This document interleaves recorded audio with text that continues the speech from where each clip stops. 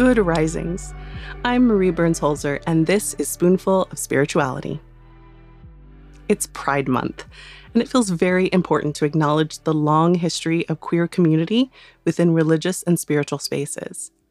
In Christian de la Huerta's book, Coming Out Spiritually, he defined 10 roles that queer people have historically taken in religious and spiritual societal practices as catalytic transformers, outsiders, consciousness scouts, sacred fools, keepers of beauty, caregivers, mediators, shamans and clergy, the divine androgyne, and gatekeepers.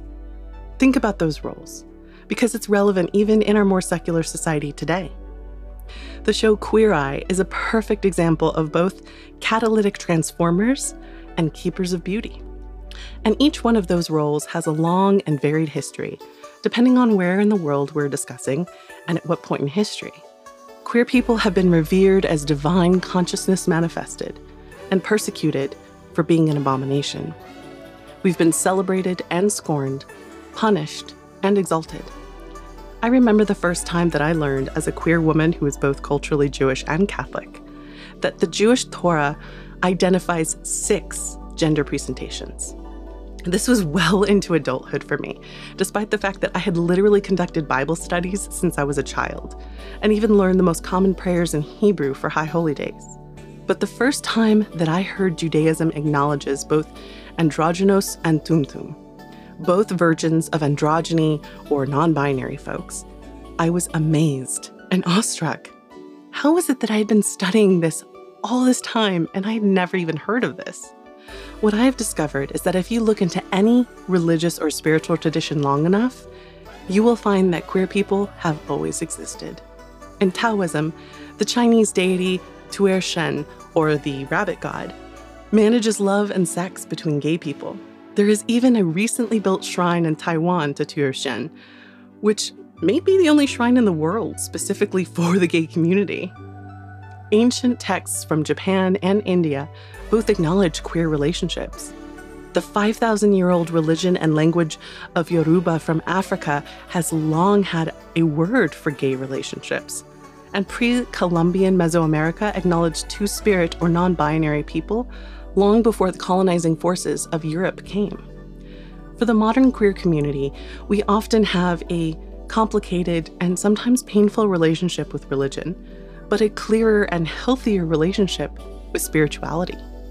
It comes as no surprise that the queer community is wildly active in astrology, tarot, and other updated practices with pagan roots that allow us to take up space and sovereignty in the privacy of our own home and communities. It shows a trend that many of us are experiencing, a decentralizing of spiritual authority and knowledge that is more accessible and safer for those of us who do not feel safe in most religious spaces. So this morning, I'm going to ask you to make sure to hold space for queer spirituality. The whole reason we have Pride Month isn't to wave rainbow flags and throw amazing parades, even though those things are awesome. It's because the queer community has long been ostracized. Too many of our loved ones killed, tortured, bullied, belittled, and our human rights denied because others don't like or agree with who we love.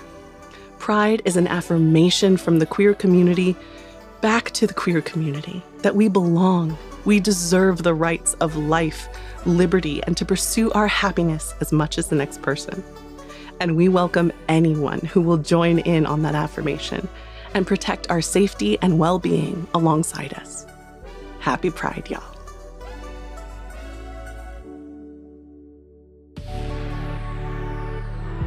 I'm Marie Burns-Holzer, and you can find me at Marie Burns-Holzer on Instagram and TikTok. Thank you so much for listening today. If you enjoyed this episode of Spoonful of Spirituality, be sure to check out the other Good Risings offerings available in our feed. Now go be excellent to yourself and to each other.